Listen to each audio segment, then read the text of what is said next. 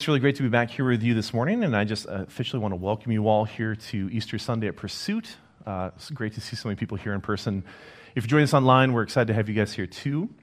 I just also have to say that, yesterday was so awesome, right? Jess and I and the kids were outside, for the first time in a meaningful way. The weather was super great. It's warm. We had a fire going. We had, put our hammock up. It was awesome. Sun was shining. And I just had this moment where I was like, man, is this what Jesus felt like coming out of the tomb? You know what I mean? He was only in there 3 days. So we've been in our tombs for 4 months, let's be honest. It was just awesome. It was awesome to be outside, and it just kind of gets me thinking about Easter. And I just have to say, all joking aside, I'm really thankful for all of you. I'm thankful that we get to be here and celebrating our Savior this morning. Easters are always such a powerful reminder of that. And in many ways, Easter Sundays are the culmination of our faith, the fact that we have a God that loved us, loves you so much that he would sacrifice his son. That's amazing. His only son, right? So that we could have everlasting life. I can't think of a better way to celebrate that than to be with you all this morning. So thanks for being here. If you haven't been with us recently, or even if you have, we are in the middle, smack dab in the middle of a 14-week series in the book of Matthew on the Sermon on the Mount. And if you're not familiar with the Sermon on the Mount, this was Jesus' first recorded, big-time sermon message, teaching moment, rock star moment, right? Up until this point in Jesus' ministry, he was growing and kind of learning who he was, and he was kind of doing some little things. But this is the moment where he arrives on the scene. He starts teaching, doing his ministry. Jesus had been recruiting a group of followers, his disciples. There also was this growing group of followers that were had heard about Jesus' reputation, some of the things he'd been doing and saying, and so they were following him. They wanted to check him out too. I mean, the analogy that I've used is when the big rock band comes to town, there's a lot of people that are ooh, I want to go to the concert, right? That's kind of what this moment was for Jesus. For Jesus, the Sermon on the Mount was a big departure from the teachings of the Torah and Jewish traditions, the law. And let's just remember here that this audience, these were Jews, ethnic, cultural Jews. Christians were not a thing yet. There was no separate religion. These were Jews who were steeped in that knowledge and tradition of how to be a Jew, how to live like a Jew, how to follow God in that way. Jesus is delivering a message to these followers and saying, hey, this is what you've known, but this is the new way of doing things. And Jesus embodied that. He embodied this new way of living and doing in regards to God's kingdom and in regards to God's desire for the world and for his people. So the Sermon on the Mount really clarifies our need for salvation, and it has a clear path that points to that salvation through Jesus himself. Last week, we were about to start the second section of the Sermon on the Mount, but someone had to get sick, lose their voice. I'm not going to name names. It's not important. We're not going to talk about that. This week, we're actually going to jump ahead in the story. Wow. I love iPads because, right when you're about to say something, it skips to, the Good Friday sermon. That's amazing. Hold on a second. This week, we're going to be talking about chapter 7. We're skipping ahead, and the reason we're doing that is because the message this morning, we're in the middle of the Sermon on the Mount, actually really fits with Easter really well. So I'm excited to get you guys there this morning. At this point in the Sermon on the Mount, chapter 7, like I just said, we're actually turning a corner.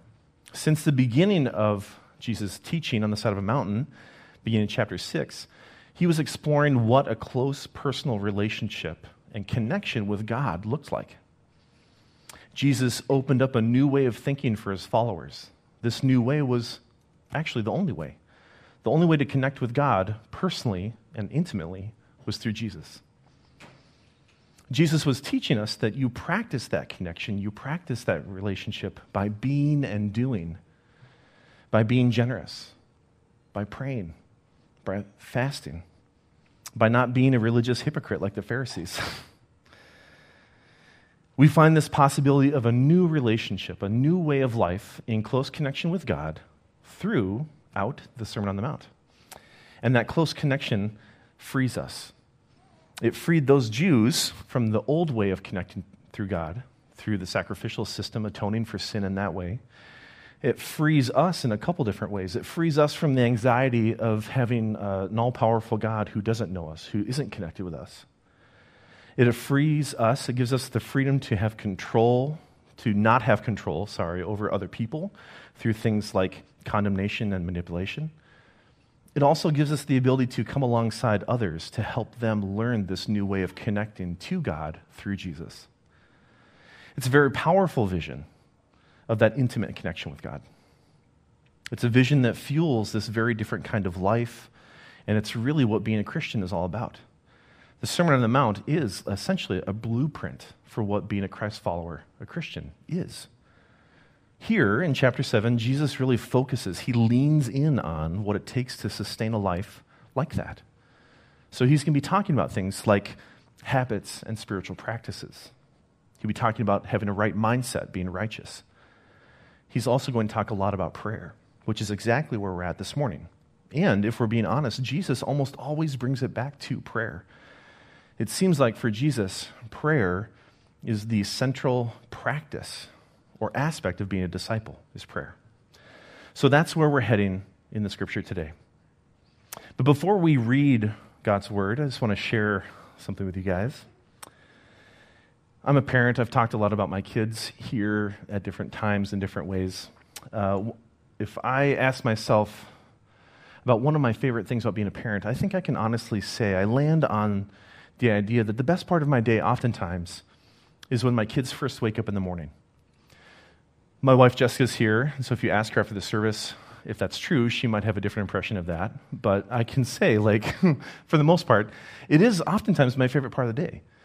Because when our kids wake up, not always at the same time, we have 2 7-year-olds, they either come into our room if we're still in bed, or they make their way downstairs if we're already awake. And it's just so much fun to see them, to experience them in the mornings. Our kids are very different from each other. Tori oftentimes takes a little bit longer to rise. She can be a little bit more spicy in the morning towards other human beings. Axel oftentimes wakes up full of ideas, full of questions, full of stories from the previous day, or even the dreams from the night before. And he just is he's just going, he's just talking, he's asking all these different things. But regardless of which one it is, most of the time, you are greeted with some sort of a snuggle, some sort of a hug. And it just makes my day. I love watching these little humans navigate their mornings because it brings me a lot of joy. Because, if I'm being honest, I miss them overnight, most of the time. They're most often at their best in the morning in the sense that they're fully rested and they haven't had the energy of the day at school. They're not weighed down by being overstimulated, things like that. It feels like sometimes the most pure version of them. Just simple, sweet, right? It's also just fun to connect with my kids around breakfast before the weight of the day. I love starting our days together. Now, whether you're a parent or not, I think most of us can relate or at least connect to this notion, this idea about what I just shared about my kids, because we've experienced that type of love or connection before, right? Even if you're not a parent, you were parented in some way. Maybe you've had a deep connection with another person or a pet or something that resonates with that type of relationship. Loving your kids, delighting in your kids. Either way, I think we know what it is like. I think I know what you're talking about here. I share this with you because I believe it is central to our understanding of the passage that we're about to read. It helps us understand how God views his people, how he views us. We are his children, and he loves us dearly. He delights in us. Maybe not just in the mornings when we wake up, but all of us, all the time, even in our worst moments. It's the same imagery that Jesus is going to use here to illustrate his point. Talks about a father giving his son what he asks for. God actually really does delight in his children. He loves them more than anything. So the delight of a parent when they greet their children first thing in the morning, you have a God that loves you too. So let's dive deeper into this by reading our passage this morning. So if you have a Bible, please turn to Matthew chapter 7. If you don't have one, you can follow on the screens. We are in Matthew 7, verses 7 through 14 to start. So let me read that to you all right now. This is the ask, seek, knock section. So it starts in verse 7. It says this: Ask and it will be given to you. Seek and you will find. Knock, and the door will be opened. For everyone who asks receives. The one who seeks finds, and the one who knocks, the door will be opened. Which of you, if your son asks for bread, will give him a stone? Or if he asks for a fish, will give him a snake? If you then, though you're evil, know how to give good gifts to your children, how much more will your Father in heaven give good gifts to those who ask him? So in everything, do to others what you would have them do to you. For this sums up the law and the prophets. Very simple words. Probably most of us have read this at least once, maybe multiple times. We know this really well, the ask, seek, knock. It's kind of funny how simple this teaching is by Jesus when it comes to prayer. And it's not hard to understand his words here because that's what he's talking about. He's talking about praying. Maybe you guys are like this. I am like this. When I come into a setting, an environment like this where someone is teaching about the word or about theology, especially like scripture, I always think it's like an escape room. Like I just need to find the hidden truth. Like if I research or dig in, whoever's teaching is just going to have like a really powerful thing and I'm going to discover something brand new about scripture. And it's not that you don't do that or we can't do that here, but I just really want to hammer down how simple these words are, and that's the teaching. There's not like a hidden thing here. Ask, seek, and knock. I think what's striking to me is that despite the simplicity of this lesson, I'm not actually sure how many of us have sat with and acknowledged how profound this lesson is, how profound these words are. The implications of Matthew 7 are huge. They're huge. So let's start with this. How does Jesus depict prayer in these verses? He describes prayer as asking for things. Asking. Now, I don't know if you're like me, but I grew up as a boy. I was raised in a very conservative church, the Church of Christ in Minnesota.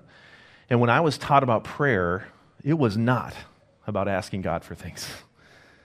It's actually far from that. Prayer was first and foremost about praising God, and then secondarily, it was a vehicle for me to deliver my sins to God. This is how bad I was this week or today, and then to ask for forgiveness.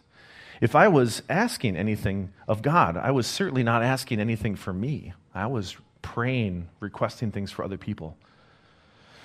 For Jesus, it is almost the exact opposite. When Jesus defines here the basic way for us to live this life of relationship and intimacy with God the Father, it is about prayer and it's about asking. And it's not just about asking, it's about asking and seeking and then knocking. So he kind of ramps up that intensity of the asking part. Asking is your basic request and you wait to receive what you're asking for. But then you take initiative and you move out and you seek the response that you've requested. And if you don't get it, then you become persistent. You knock. So you keep that request present and at the forefront. And how does Jesus depict God within this context of someone praying, asking, seeking, and knocking? It's not as someone who's holding out on us. Rather, God is depicted as someone who is eager to grant those requests, right? God doesn't have we're not filling out like a tax form. And then God, if we meet all the criteria, we pass our background check, then he'll give us our request. It's not like that. He's depicted here as someone who wants to grant every request. God is also depicted as a father over and over and over again. Jesus is calling God, God the Father, God the Father. He's creating this very strong image of a father who delights in granting his children's requests. I was just talking about Tori and Axel when they come downstairs in the morning, when I first greet them in the morning, how I just love that. And I think that if you're a parent, Jesus' words here might strike a little different chord with you in this moment. Kids ask for a lot of different things. Parents are like, yes, they do. They ask for a lot of things, right? Jessica and I's most recent endeavor to grant a request was we just bought our kids a video game system. Literally 2 days ago, we just had our Nintendo 64 show up at our house. Now, some of you might be saying, wow, super relevant gift, Dad. If you don't know, Nintendo 64s, they stopped making them in 2003. So that's a 20-year-old game system. We got the Nintendo 64 because the games on that system, they're a lot more simple. And the themes for those games, they're much more age appropriate for our kids. And most of the current games, video game systems, games that you can download on your phones, they're just not. Like, there's also like paywalls and in-app purchases, and we don't want to deal with that. Nintendo 64, way to go. Anyway, the point here is that as a parent, I actually really enjoy getting my kids things. I enjoy granting their requests. It brings me a lot of joy. I love seeing the joy in their faces when they get to play like Mario Kart for the first time. I mean, honestly, I love watching my kids eat cake. Like, that is so much fun for me because they enjoy it. It tastes good. Like, it's this fun thing. I like eating cake too. It brings me joy. I honestly have more fun watching my kids open presents on Christmases and birthdays than I do opening my own presents. This is the image that Jesus is painting here for us. God not only delights in his children, but he loves granting our requests, their requests. In fact, this notion is so central to what Jesus is saying that it makes you think that asking for things is central to being a disciple, right? And if we look back to chapter 6, Jesus just taught us earlier in the Sermon on the Mount, he just taught us how to pray. He gave us the example of the Lord's Prayer. And if we were to go back, we don't have time to do it right now, but if we went back and were to reread that in chapter 6, you would realize, like, oh man, the Lord's Prayer is just a list of asking for things. It's all asking for things. So have you guys ever thought about praying through that lens? If you haven't, I want to formally invite you into a whole new way of thinking about prayer. But this new way of thinking about prayer, requesting God, asking God for things, it can bring a fair amount of tension with it, unfortunately. There are people here this morning who have prayed and requested of God and have never received. Some of you are prayer warriors. You have prayed and prayed and prayed, and you've never had that request granted. I'm not even talking about prayers for like the job or the promotion, the new car, the raise, or like, I really hope this first date goes super well. Like, I'm not talking about that stuff. I'm talking about the requests, the prayers for like a dying loved one, for a conflict to end, for a disease to be healed, for a marriage to be fixed, for the next paycheck so that you can buy groceries for your family. I'm talking about those things. When those requests are made and not granted, I think it is hard to wrap your mind around what Jesus is actually saying here in chapter 7. So if that's you this morning, if that's you, then I have some really good news for you guys. And we're going to get there in a second. I'm talking a lot about my kids this morning, and I'm going to do it again. I've poked fun at this a few times in the past when I've taught. But my kids really, really like sugar. Like, it's a thing. And I mean, every parent's like, well, what kid doesn't like sugar? But when I say this, I mean it. Like, my kids really like sweets, treats, desserts, anything and all things sugar, right? If it's sweet, they love it. I just got done saying a few minutes ago about my delight in granting my kids' requests. I really enjoy doing that. I love doing it.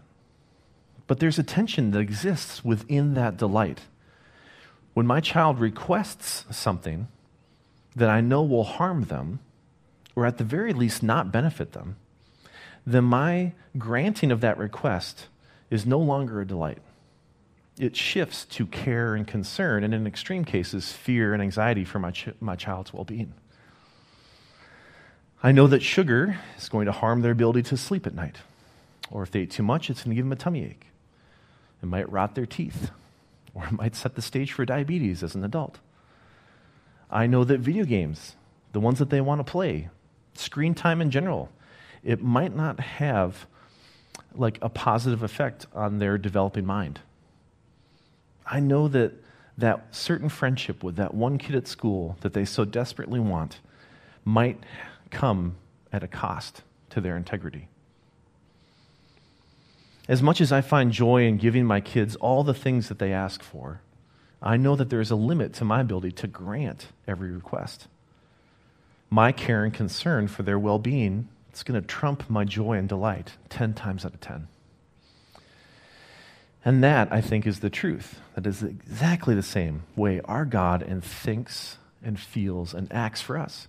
His care and concern for us, for you, is huge. God's care and concern is like master ninja level. Like you can't even comprehend how much he loves and cares for you. He delights in granting our requests, but he knows.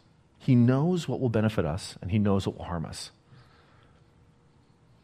So the King of Kings, the host of hosts, the creator of the heavens and earth, the God who knows you better than you know yourself, the God who is infinitely more invested in your well-being than granting your request the way that you want it granted.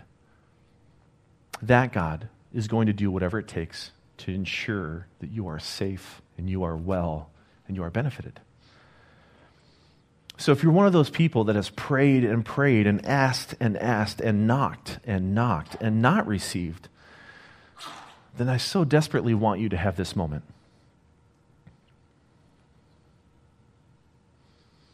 The God of the universe, God the Father, loves you so much. He delights in you so much that he is willing to do whatever it takes to restore you, to take you back from the grips of sin. I'm certainly not trying to connect some dots here and say that God didn't grant your request because it was wrong. In fact, far from it. I'm hoping that you see that however God grants or does not grant requests, that is for God to know because he is doing the request granting in a way that is for your benefit, even though it doesn't always feel that way or make sense. God, who delights in granting his children's requests, delights in caring for them in ways that we just can't always understand on this side of heaven. And that's a hard thing to understand about God. Maybe the thing you're requesting is righteous. That request is perfectly in line with God's character and his will, and it still goes unanswered. It's a divine tension that exists. We acknowledge it. I acknowledge it. We sit in that tension. And we, as a faith community, as a church, we are here and present with you in the midst of that. There are two verses that I didn't read at the top of this message, and I want to share them with you right now. They're in Matthew chapter 7, verses 13 and 14. It says this: "Enter through the narrow gate, for wide is the gate and broad is the road that leads to destruction. Many enter through it. But small is the gate and narrow the road that leads to life, and only a few will find it." Jesus is creating an image in our minds of two gates, one wide and easy to pass through no matter the number of people that are doing it with you, and one that is narrow and difficult to enter, rubbing shoulders with other people. As someone who just spent 5 days in Orlando at Universal Studios, I have a very vivid image in my own mind of narrow gates and long lines. But the point here is that when Jesus is telling us to ask and seek and knock, he's giving us a simple teaching, but the implications are profound. It is also difficult because many of us have baggage with the notion that our requests get answered or they go unanswered. And for those that go unanswered, we have experiences that are opposite of that. Experiences of harm, of spiritual damage, of frustration, and maybe even anger with God. But Jesus here is imploring you to take the path that is less traveled. He knows that following God, even in the new kingdom that he is describing in the Sermon on the Mount, following God can be difficult. Jesus knows it can take a toll on you spiritually, physically, mentally, and even emotionally. But he is asking you to take that opportunity because there is nothing but benefit by taking the hard road and the narrow gate. And friends, this is really what Easter is all about. Your Heavenly Father delights in you so much that he was willing to sacrifice his own son for you. Let that breathe for a second. He loves you so much he was willing to sacrifice his own son for you. When Jesus shares these words in the Sermon on the Mount, no one knew that Jesus was going to die 3 years later and then be raised from the dead. No one knew that Jesus was the ultimate sin offering, the sacrifice that would atone for all sins for all time. But Jesus knew. Jesus knew when he said in verse 11, "How much more will your Father in heaven give good gifts to those who ask him?" He knew that that meant that the good gift was him. More accurately, he knew that the good gift was him dying on the cross. And yet he still gave that teaching. When Jesus talks about the narrow gate, he knew that the path for him would lead to death. And he is just asking you to follow him through. When Jesus tells his audience to ask and it will be given to you, seek and you will find, knock and the door will be opened to you, for everyone who asks receives, the one who seeks finds, the one who knocks the door will be opened. Jesus is telling us to accept the good gift that he is offering. Our God delights in you, so much in fact that he is perfectly willing to sacrifice Jesus for you. This gift is free. It's already been given. We didn't earn it, but it's ready for you and waiting. All you have to do is accept it. That's it. If this is a new thought to you, if you've never heard this before, if you've never experienced this gift of Jesus, of love and forgiveness, of salvation, please don't leave this morning without talking to someone about that. This is what Easter is for all of us. A celebration, a wild party here on earth and in heaven about God's love for you and Jesus' conquering of death. So do not leave here without experiencing that and embracing that. He is risen, everybody. Happy Easter. Let me pray for you. Thank you, God. Thank you for Jesus. Thank you for loving us so much and then delighting in us so much that you were willing to do whatever it took to save us. God, as we leave this place, I just ask that you would empower us through your Spirit. Help us share that good gift with other people. Help us live lives that ooze love, that ooze delight, so that when people meet us, when they interact with us, they can't help but think anything but your Son. Thank you for this great gift, God, and we just love you. We love you, Jesus. Thank you. It's in your name we pray. Amen.